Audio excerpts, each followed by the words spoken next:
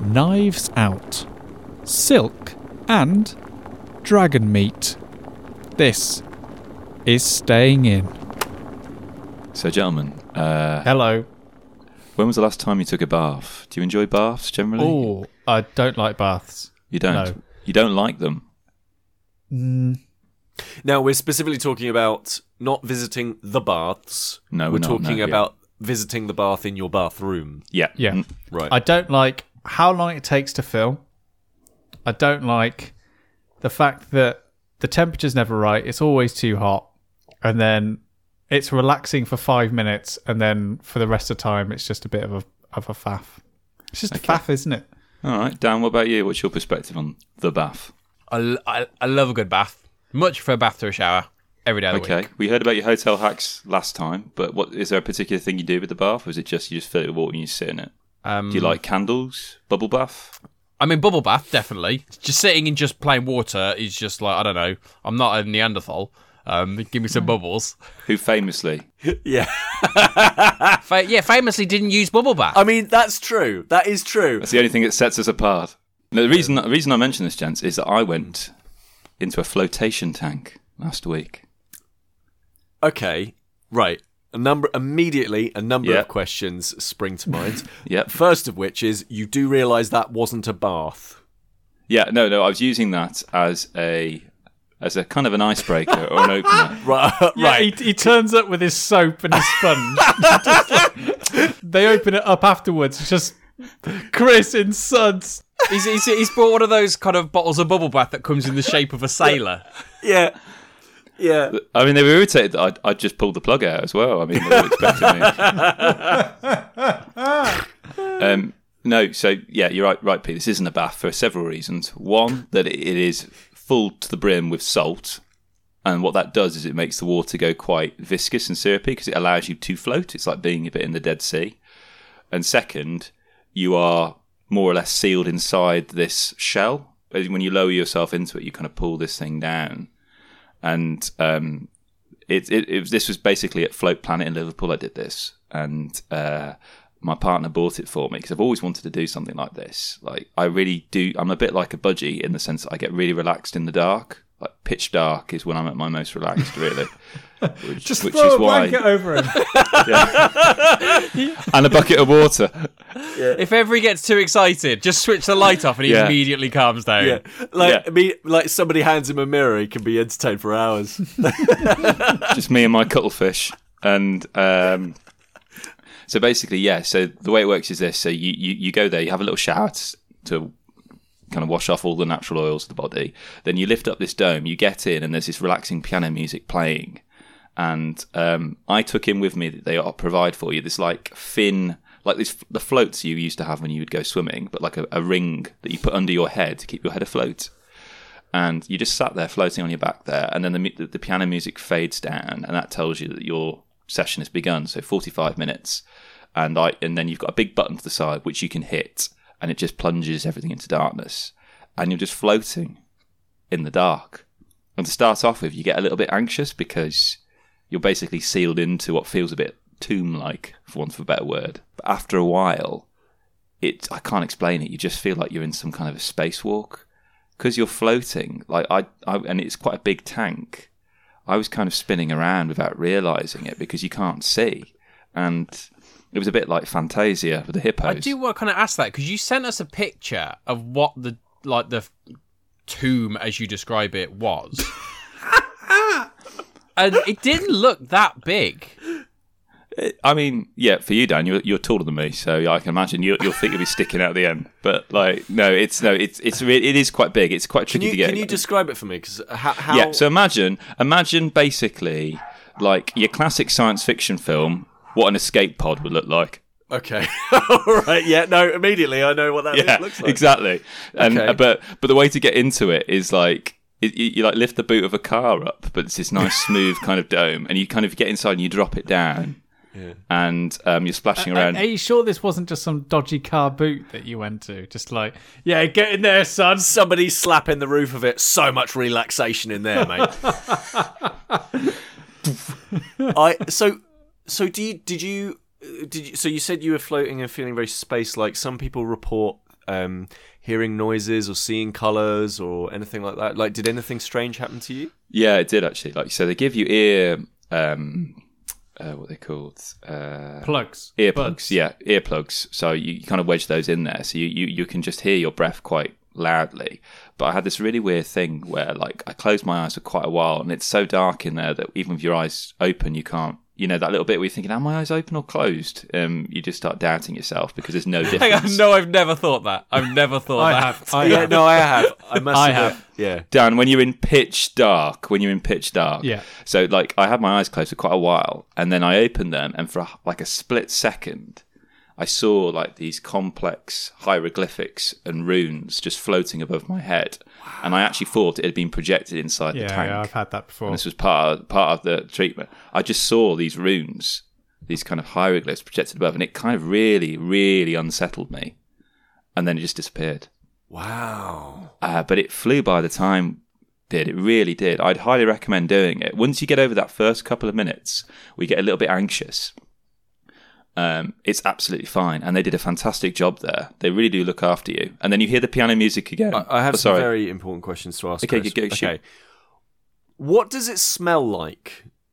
Do you know what? It didn't smell of anything. Actually, it just had a neutral kind of smell. I mean, yeah, no smell whatsoever, really.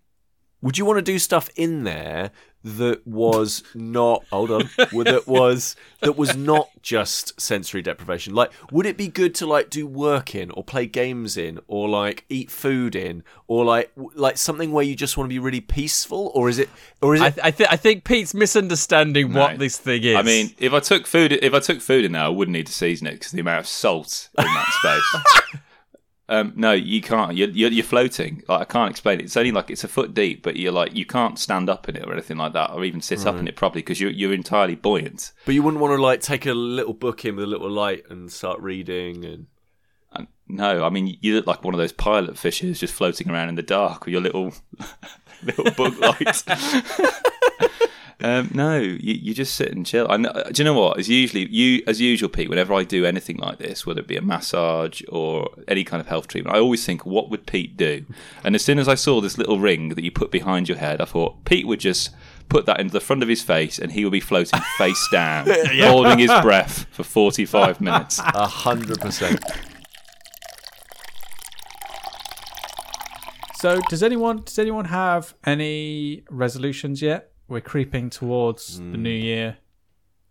Got to think about these things. Anything you want to change, improve? I've not even thought about it in the slightest sense whatsoever. I do. Oh, okay. We obviously know that Pete's got his big book of stuff to do in a year. I do. Do you know what? I have not started one of. I didn't start one of those this year, and I don't plan on doing it next year either. Really? Yeah, Why? Well, because I realised that I was kind of either getting through it really, really quickly, or like not really doing it at all. And like, there's actually not that many things I want to do next year. Pete has done all of the things. I've done all the things, guys. Basically, we wrap this up. That's it. There's a small number of larger things I would like to do next year. I know what they are. And one of them, and this is my resolution, slam on the table. I'm going to be more creative next year. And it starts with me starting to do stuff around RPGs. I want to write more in general, and I want to like be creative and think more about game design and all that good stuff. And I've realised that one of the things I would really like to do is do some RPG stuff, and that might just be like a small little scenario or something like that, or it might be something a bit bigger or one of those sorts of things. I've kind of thought about lots of different games, and this kind of sparked off. You remember we were talking about Pixel Game Maker MV?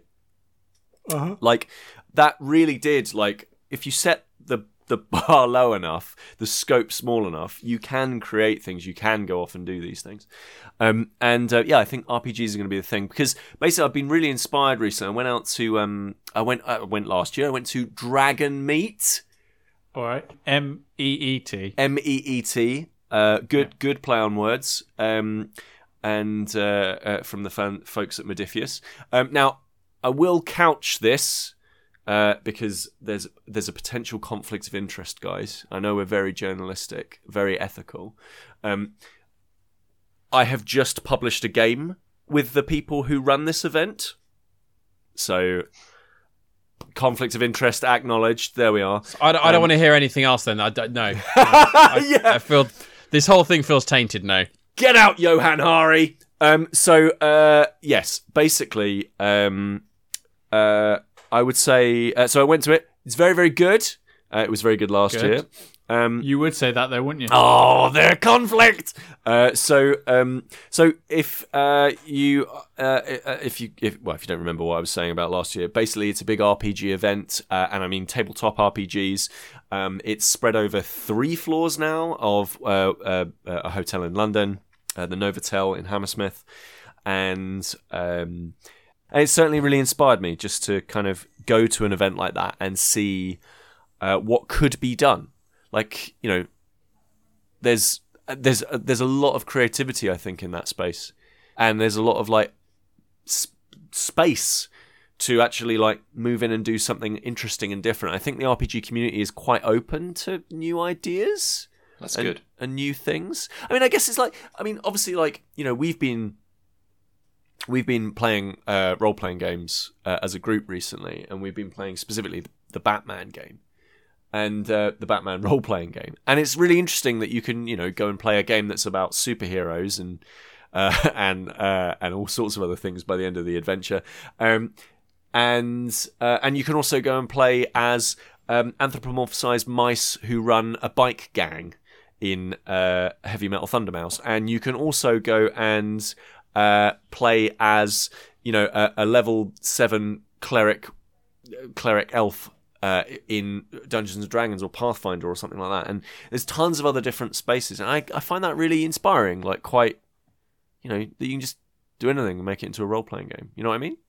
Yeah. No, they're these wonderful imagination factories that you've just got at your fingertips. Yeah, like the Lord of the Rings one. You very kindly got me for my birthday. Yeah, it's great. Honestly, I'm massively addicted to it. I've actually started using it in my teaching.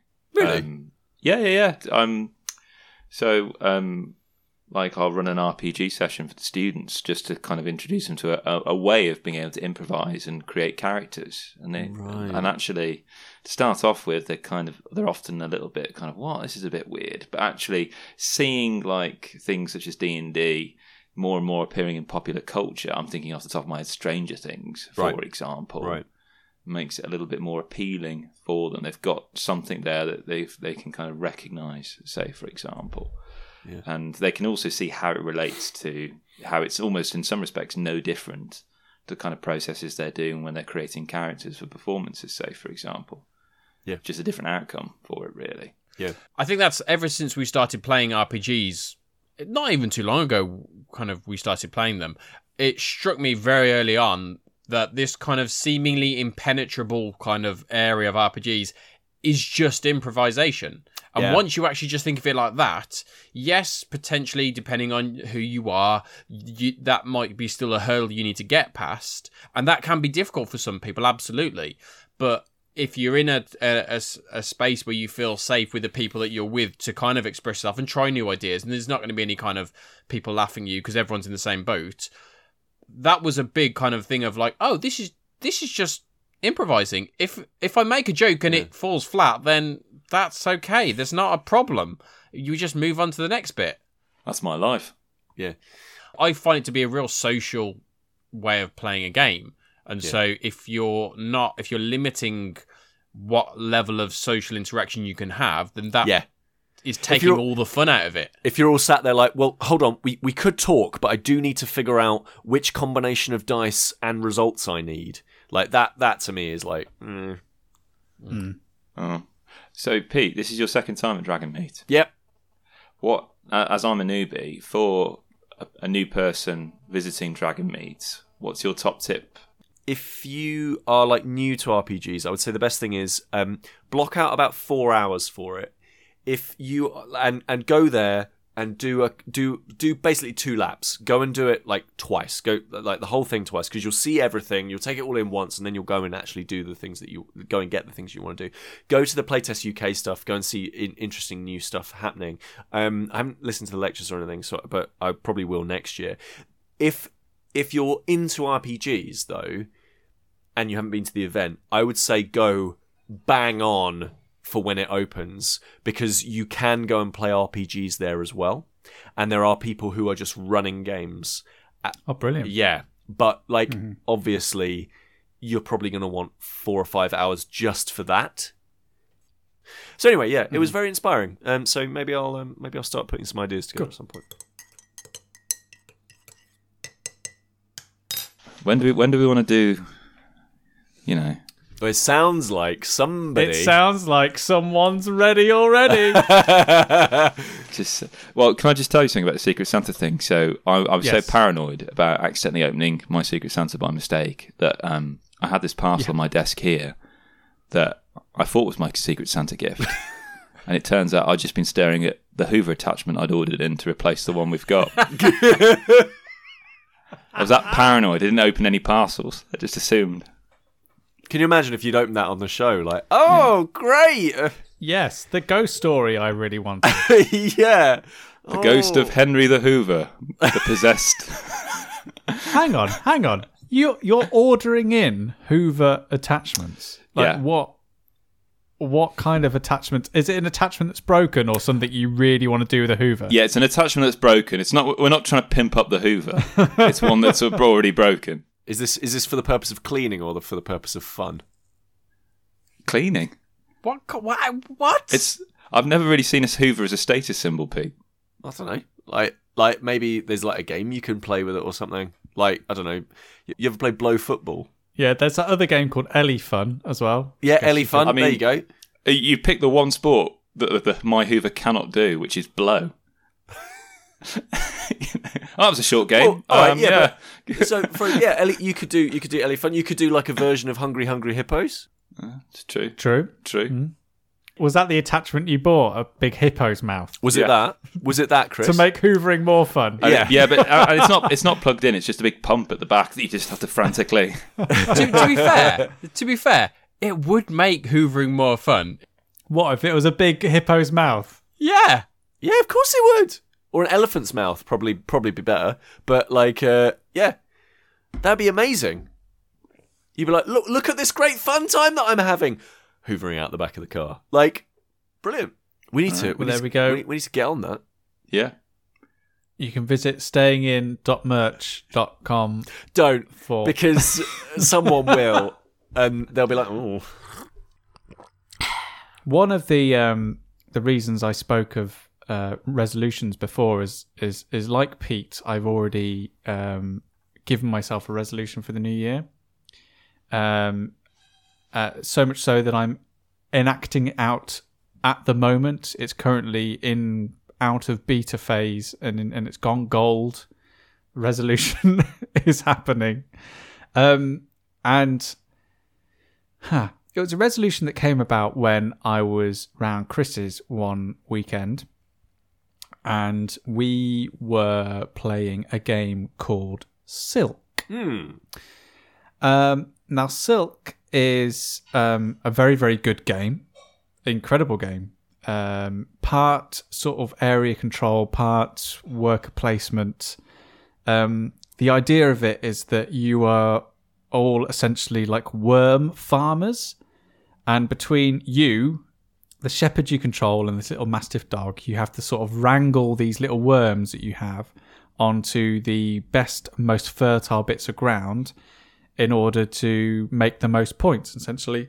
And it's this wonderful little sort of entry-level game into the world of like area control and worker placement. It's exceptionally really inviting, and everyone that I've showed it to has taken to it extremely well, and I love it. And it's got this wonderful mechanic to it, which essentially you can only ever do what you roll the dice to do. So all the different actions like moving your shepherd or putting down new little grubs or building a wall in order to protect a little bit of your fiefdom. It's all determined by the number that you roll on a dice. Between 1 to 6, you roll 2 dice, so you get 2 actions per turn. And that's great because it eliminates a bit of that analysis paralysis of like looking at the board and going, oh my God, what am I going to do this turn? So we were playing this excellent game, and it was while we were playing this, it was me and Chris, and Chris's partner, and Chris's neighbour. And it was when we had passed an hour of playing this very light area control game that I realised that I finally saw myself in Chris's neighbour, to the fact that he was taking, on average, about 10 to 15 minutes to decide on what he was going to do with his turn. Right. And it was in that moment that I just had a bit of a sort of a brain strike, and I thought, you know what I need to do more of? Is I need to just have more fun with games. Like, I need to stop always thinking of, what does probability say the best move here is? And what is my opponent going to do? And can I stop them? And what would be the most judicious part of, movement in this situation? And like, I just have this realization playing Silk that this is a game that just wants you to have fun. Like, it is just a game that wants you to roll some dice and go, right, this is what I'm doing. Let's try and make the best of the situation here. And I felt like I take games sometimes far too seriously. It was just like part of my resolution for this next year, is just to try and let that little bit of me go. And even though Silk has this wonderful sort like little bit of depth to it, which allows you to do those kind of that thinking around this area control and this puzzle that's going on, I think it really is a game that shines best when you just take a step back and you just go, right, I'm just going to see if I move that there, let's just see what happens. Right. That sort of the creative side of play. Yeah, exactly. And not worry so much about what probability says like the best move is in this gambit. Because I think it just like, with certain games and with certain people, I think you can kind of do that, but I think you really have to pick and choose the game that you're doing with. Like, me and Chris are talking about this, so I think something like Blood Bowl or a miniatures game, go at it. Really start thinking about the minutiae of like exactly how far away your character is. So you want to do that, so you've got to get them within a certain millimeter to like perform some sort of action, or like you've got to really think about that. Absolutely. Miniatures games actually have this real, I think problem, which is in the competitive scene. Sometimes you can bring calculators, and there are people who turn up to competitive games and even open games like that are just more like narrative friendly, just hanging out in a store kind of games. And they'll bring with them apps, calculators, laptops, that kind of thing. And they will sit there and they will figure out the best sets of probability for each unit shooting at each different other unit on the field, right? Yeah. And so it'll be like, okay, well, I get 6 dice with this, and then I'll get this is their wounds, and this is their toughness, and this is the strength. And they sit there and figure it all out, and then they go, yep, brilliant, 6 dice. And like, it's too much. Like exactly. It's far too much. I think, Sam, you at times get with games and stuff like that, you get quite competitive. Do you Yes. Do you think that this kind of change of kind of thought process is also about kind of not worrying about winning so much and just having that take a back seat, or is your focus still winning but having more fun with it? No, I'm not. I want to try and get rid of that part of me which is always focused on winning and trying to eke out like what is the best strategy. And after I've played a game, I'm always thinking like I want to change my thought process from what would have been a better strategy in order for me to win. I want to change it from that to this is how much fun I had playing that game, or like what can I do differently to have a bit more fun next time? And it was kind of like, it's kind of strange that I can sort of focus it in on that one game, Silk, but it kind of just is this, like, has been this wonderful little beacon in like my gaming collection, which has shown me, because it kind of straddles that line perfectly between, this could be a really analytical, like, worker placement and area control game, but at the same time, it's a game that's just trying to tell you that, like, this is just for fun, and it's lots of little worms going about the business. Yeah, and in defense, just slightly in defense of my neighbour, he did have like a bottle and a half of red wine in it. So he's Larry. Go win this. But like this game, it comes from Devir Games. What for me is really quite stand out on this, aside from what Sam said, is that we talked about croquet a few episodes back, and this is like croquet in the sense that everything has a knock-on effect. So I can move my shepherd, which will move the dog from one tile, which will round up the worms and can kind of move them onto another tile, which will then later on in my other dice roll go into the path of the Ukami. So you can literally roquet, for want of a better word, or you can knock people off the board, as Sam was saying. Yeah. But actually, like, because silkworm farming, worm farming, doesn't sound a particularly sexy theme, but what makes this game really appealing also is Rock Espinet's artwork, which is his lovely kind of pastel colours. As Sam was saying, it's a lovely game.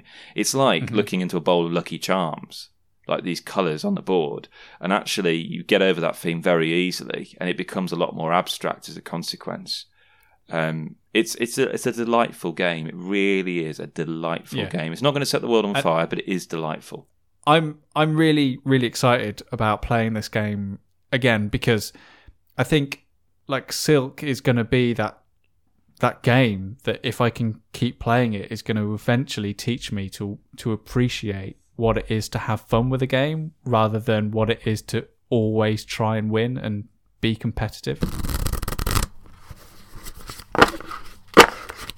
Anyway, Chris, do you want to open your real present now? You can go first because you've gone on about it. Because you've gone on and on about it, incessantly. and how much you've been waiting to open it. Yeah, right. Forever. I mean, so this is our Secret Santa we do every year. It is. In the last episode, I asked for my Santa to send me a ghost story. I've got it here. By the way, Chris, I still own the one that you gave me. So you can have that back at the weekend. Yeah, cool. I always love the noises that get made. The scrunching of presents. That's one of my favourite things. Awesome. So this is Dark Matter by Michelle Paver. I know why Sam's laughing. So Michelle Paver is a very, very good modern day ghostwriter. So Sam is actually showing the copy of Dark Matter that I let him borrow.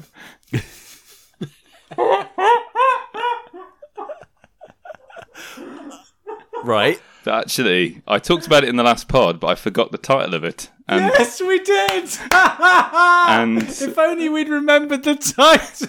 That's but amazing. the annoying thing is, Sam, it was right within arm's reach of you. I know. I genuinely thought I'd given it back to you. So, I guess, does this mean I get a double present this year? Yeah, I was going to say.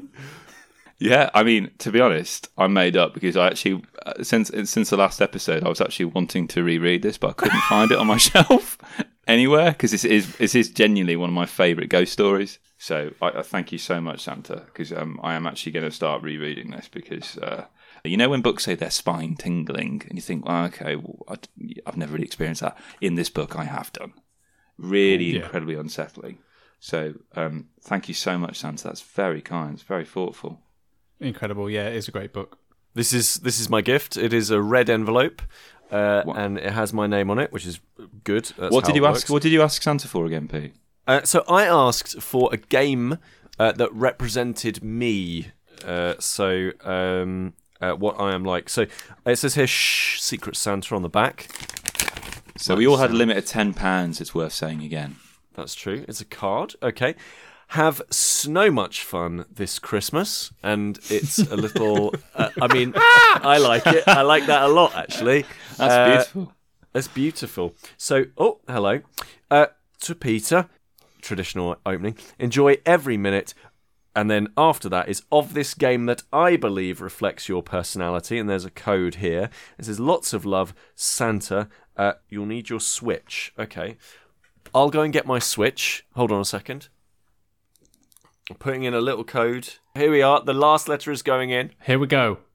The game that sums up Peter Willington's personality as thought of by one of the members on this call. By the Secret Santa is Undertale. Ooh, okay. Redeem. Here we go. I could ignore it. That wouldn't be very nice, would it? Undertale. Excellent. Okay. What? Okay. Oh, it's downloading now. Brilliant. I am going to now go over to here and type in what Undertale is, because I always get this one mixed up with another game called Downwell. Which one's this? What, the shoot 'em up? Yes. Undertale. Okay, so it's like an JRPG. Oh, I've seen this character before. And the little dog. Okay, I am very, very excited to play this. Now, I'm sure all of you have played Undertale. So, would you recommend that I know anything about this before going in? Or should I have a little... Oh, okay, go on then. I would recommend that when you play it for the first time, to try and not kill anything. Okay. I can do that. You need to try and kind of push down that kind of bloodlust that we know you always have. Don't let the red mist descend. We all know your stories of playing Street Fighter. Because someone might say that in terms of your personality, one could say that you're a person who appreciates the time someone might take to put into your relationship.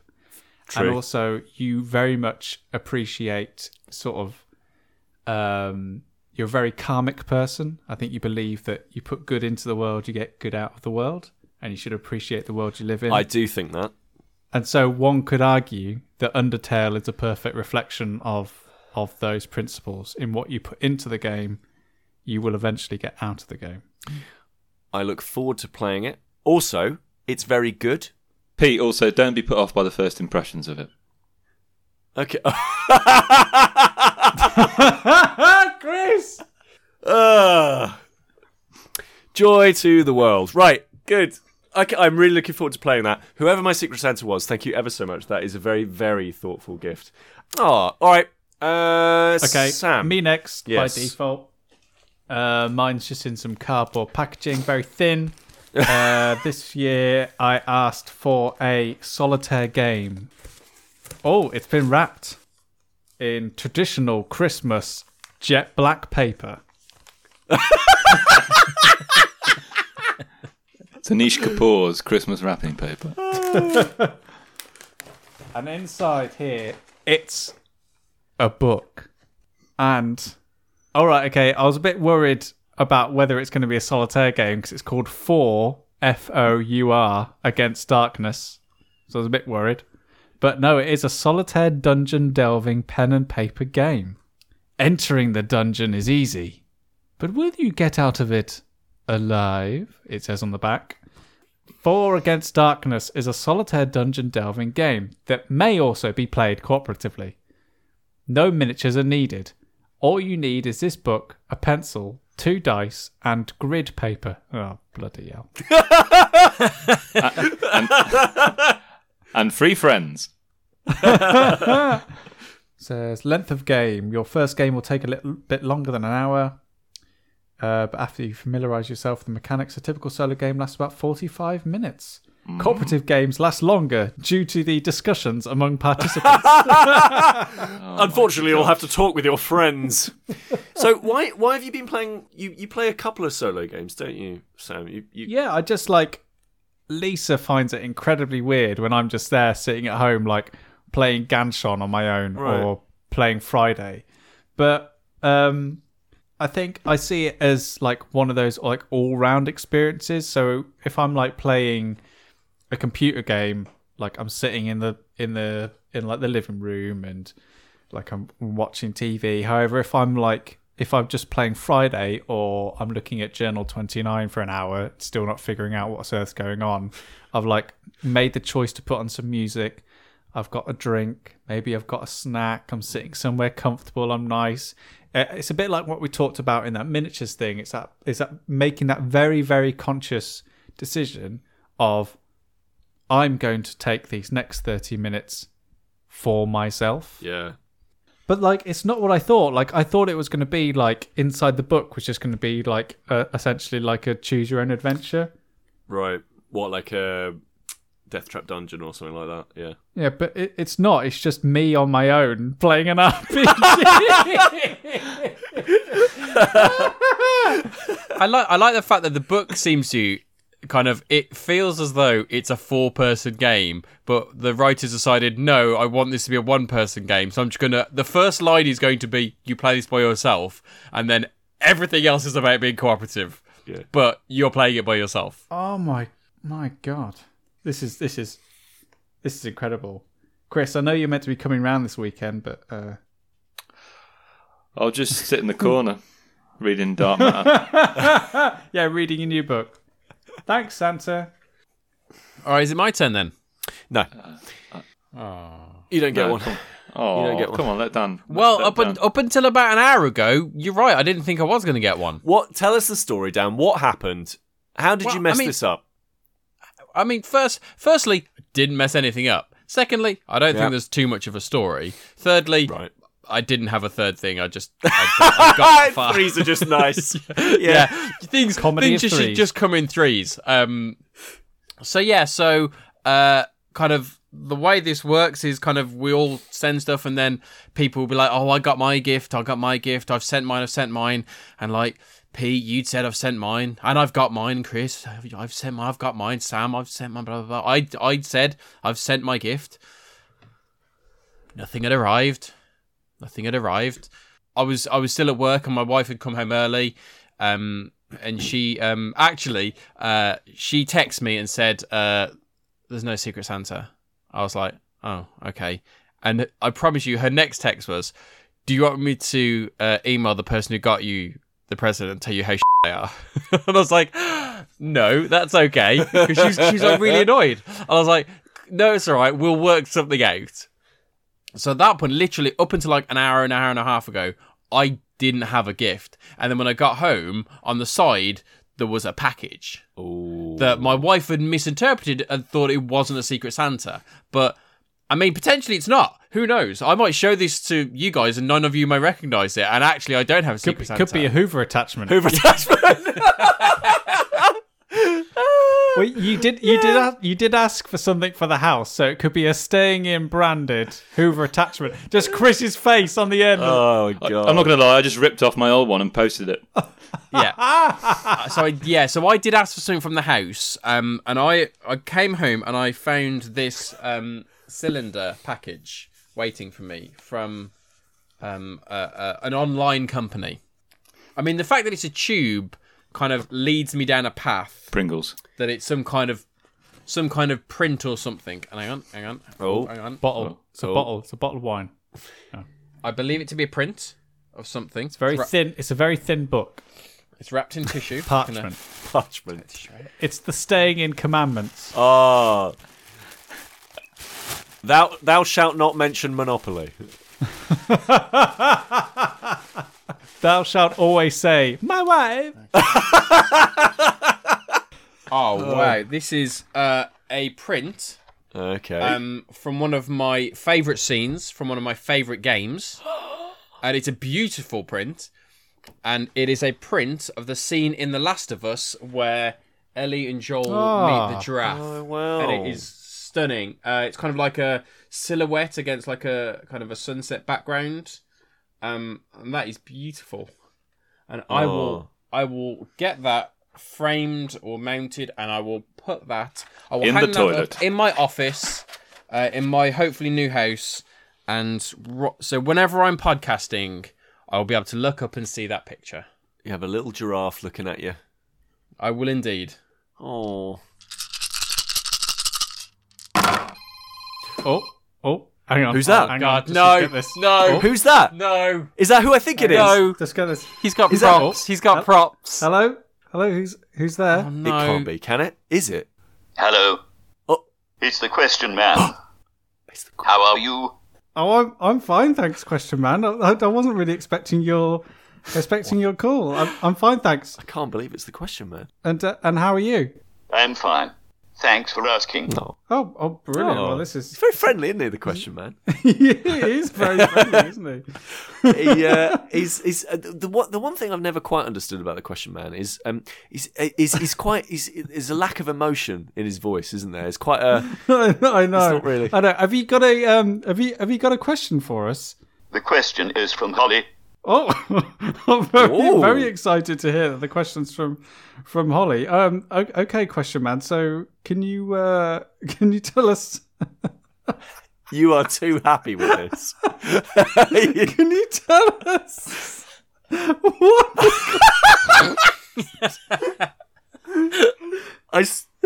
What is your favourite quality street? Did you all hear that? Yep.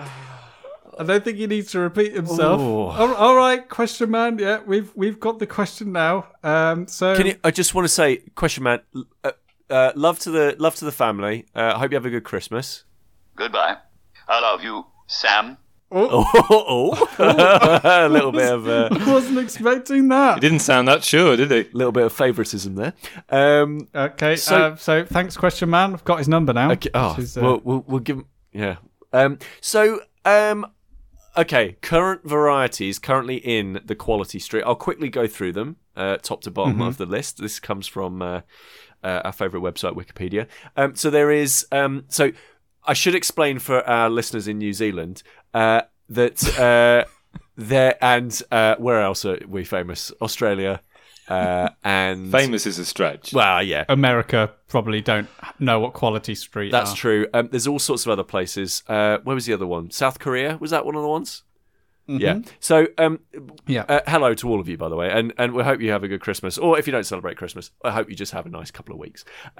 So, Quality Street are basically a chocolate, a confection, and they are little different kinds of chocolates, usually filled with something in the middle. And they are quite famous in Britain, probably abroad somewhere as well. And they're all wrapped in very colourful wrapping.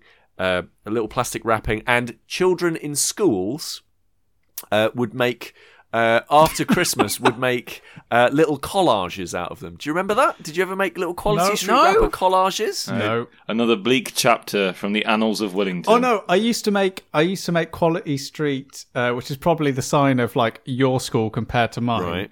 We used to make Quality Street stained glass windows. Yeah. So yeah, it does. So Just sat in the church wondering where that draft's coming from. So there are other sweet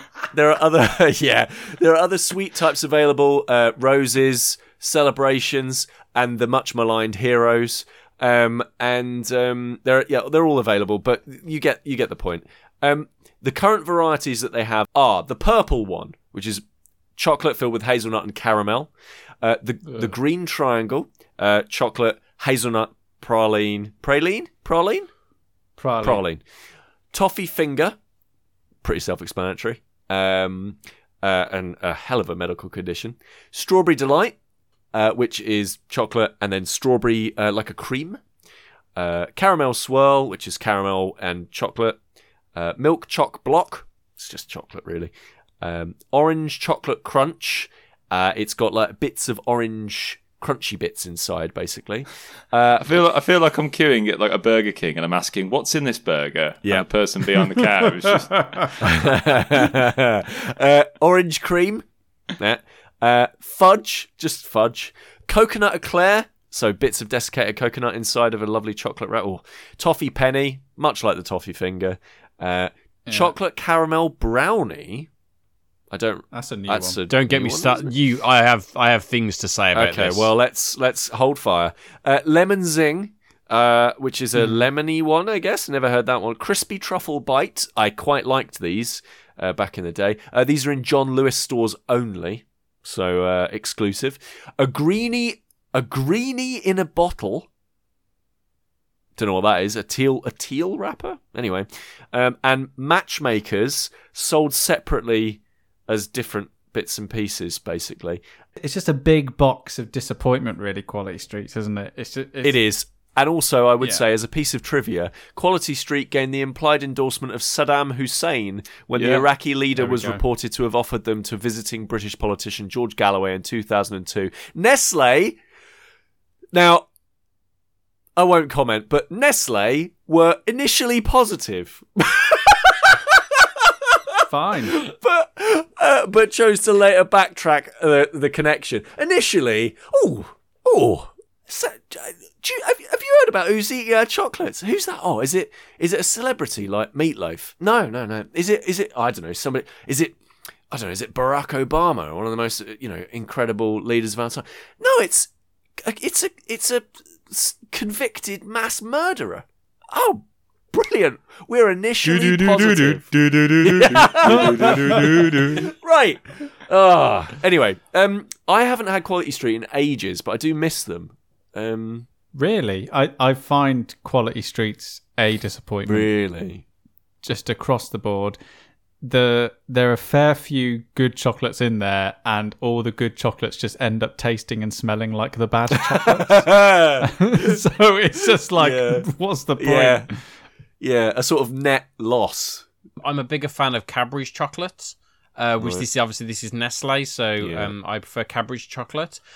By the way, I don't want to skip past the fact that when you had the option to choose any celebrity, your mind went to Meatloaf. Just want to answer that. But the point you made with the caramel chocolate brownie, my favourite by a mile is the Toffee Deluxe. And this year, it has been dropped in favour of a chocolate caramel brownie, and I am not impressed. Wow! I think they dropped the Toffee Deluxe 2 years ago, and then there was a social media backlash, and it was reinstated.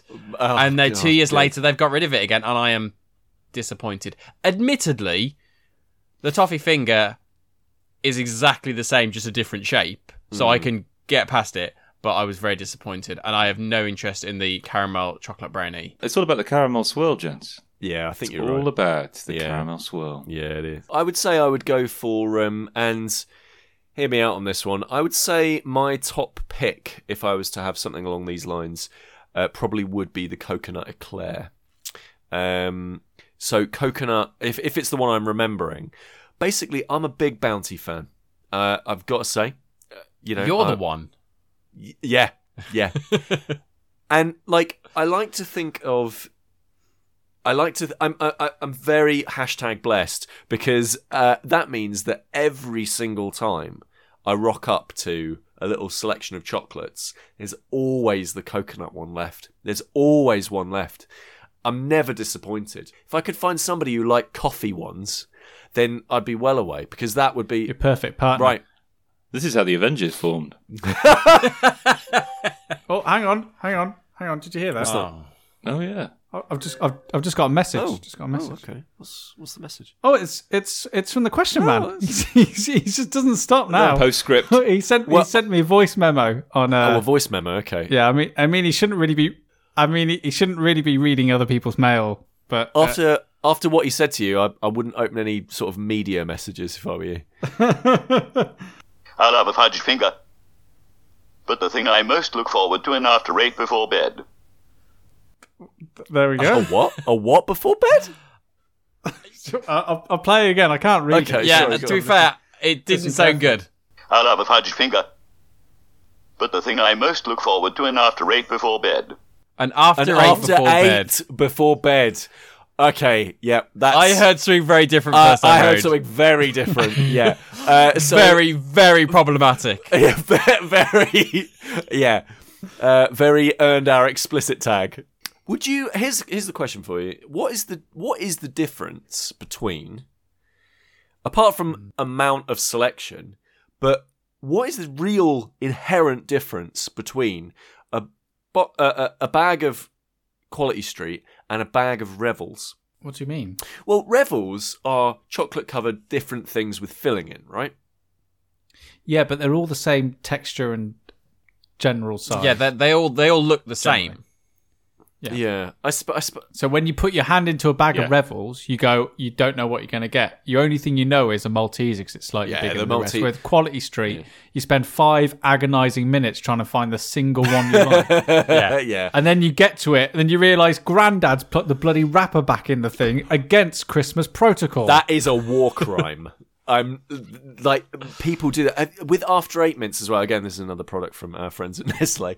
But Bendix also do a version. The After 8 mint. Have you ever?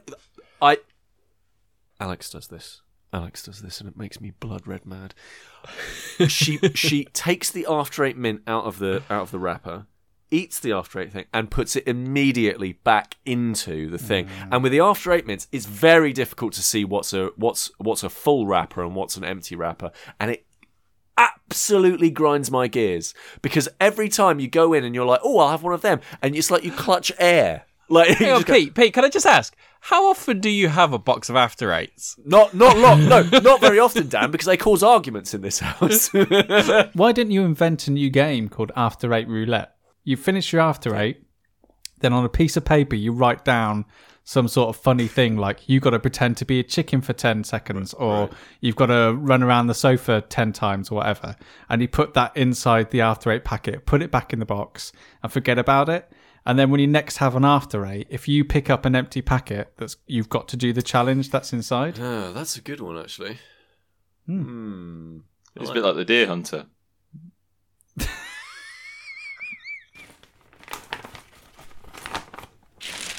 So, Sam, I was a little bit miffed that we'd planned, you and I, to go and see Knives Out, Oh, yeah. Rian Johnson.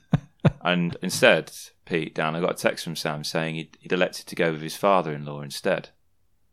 Yes. Right. And mother-in-law. Okay. Yeah. You know. So you know how Sam sometimes goes on about the fact that I sometimes see films without him being there? Yeah.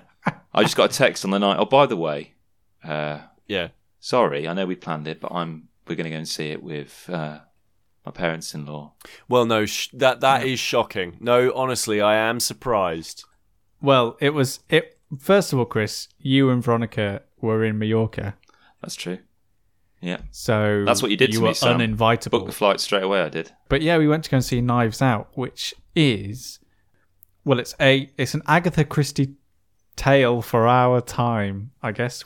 That's how you describe it, Chris? Yeah, it's a love letter to that kind of murder mystery. Your quintessential Christie-esque murder mystery. You've got all the makings of it. You've got a famous novelist, a patriarch of a family who's done very well. He's got this big old mansion that's full of mementos of his successes as a novelist, played by Christopher Plummer. And he dies. Yeah. He's found with his throat slit, and it seems like suicide. But for some strange reason, a renowned detective called Benoit Blanc, Benoit Blanc, played by Benoit Blanc, has been hired to have a look into this case, which suggests there's foul play here. And ostensibly throughout the film, secrets are revealed about this family, and you slowly piece together the events of that night. Of Fromby's death, and it goes in this interesting kind of twisty-turny way with this tongue-in-cheek kind of nod and wink to an audience who they're expecting is fully aware of all the cliches, all the conventions, and all the trappings of these Agatha Christie-esque murder mysteries. You've got a fantastic cast. Ana de Armas, who I saw last was in Blade Runner 2049, is brilliant as the former nurse of the murdered man. But the standout performance really as well on top of that is Daniel Craig, who is having as much fun as I've ever seen him in any role as Benoit Blanc, who just basically chews up all the scenery, playing a character that was dubbed CSI KFC by one of the other characters in it. I mean, it is literally Foghorn Leghorn throughout. It's great fun. It's really, really good fun. It's just got hilarious things like, for example, Pete, that the character of the nurse, she has this affliction where basically she cannot lie. If she does lie, it makes her physically sick. Brilliant. So okay, that sounds good. But I don't really like. The director has cautioned audiences that have seen it not to spoil anything, so I'm very conscious of that. Okay. But if you're really a big fan of murder mysteries, and especially I mean, if like we talked about Magpie Murders, the novel, like Anthony Horowitz's a few episodes back, and it is like that kind of. It holds these kind of like Christie stories in such high regard, but it does something a little bit different. There's a little bit of a nod and wink there. It reminds me a bit of like if you took the board game Cluedo and gave it a novelization. You know how you've got these kind of like these broad brushstrokes of a narrative, but then somebody will write the novelization of the film and it goes into much more depth. Right. It reminds me of that. Like, what if Cluedo was again a film like, you know, the Tim Curry film Clue, because all the characters represent kind of archetypes you see in these kind of Christie narratives. It's great fun, honestly. It's great fun. You will not be disappointed. No. And it's everything you want it to be and more. And I think especially coming off the back of Rise of Skywalker, The Last Jedi. Death of Last Jedi. Like, I think you definitely get the feeling of a director who's just like, like Chris out of the flotation tank, just like, oh my god, just like, or Pete having an after eight. Yeah, big studio off his back. It's just like when Joss Whedon finished kind of the first Avengers Assemble and then went straight in and did like a 12-day shoot of Much Ado About Nothing, filmed in black and white at his house with all of his friends and released it and everything like that. But he kind of, people referred to it as like a palate cleanser as much as he loved doing it because it was the antithesis of what Avengers was.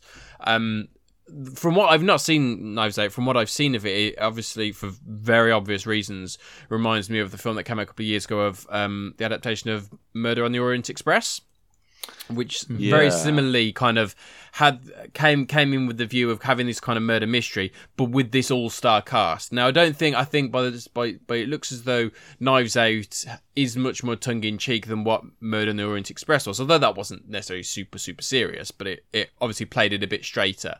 And I think there is something really enjoyable about those types of films where part of the enjoyment is just seeing this cast of incredible actors just kind of having fun. Final question, Chris.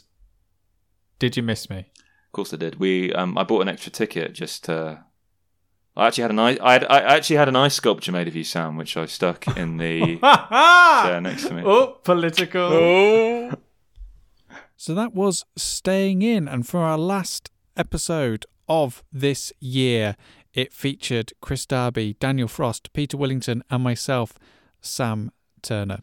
It's a big thank you to everyone at Cosmos Games and Devere Games for supporting the show by providing us a copy of The Incredible Silk. If you are struggling for a present for the board gamer in your life, then Silk is definitely up there with some of the best games that we've played this year, I would reckon. Also, it's a big thanks to yourselves for listening to the podcast, sharing it with your friends and your family and your colleagues. Please do continue to do that for us over the coming months, because it really is the best way that this show can grow and we can bring you the best in things that are out there. Have an amazing Christmas. We will be back on the 1st of January 2020, so stay tuned for that. Keep up to date with what we're doing over Christmas, what we're playing, what we're watching. I'm at Mr. Sam Turner. Staying In is Staying In Pod on Twitter, Instagram. StayingInPodcast.com's got all the information you need to follow us over the festive period. I know you want to, but again, please let me reiterate, have a fantastic holiday season, whatever you're doing. We wish you all the best for the year to come. But until the next episode, it's goodbye for now.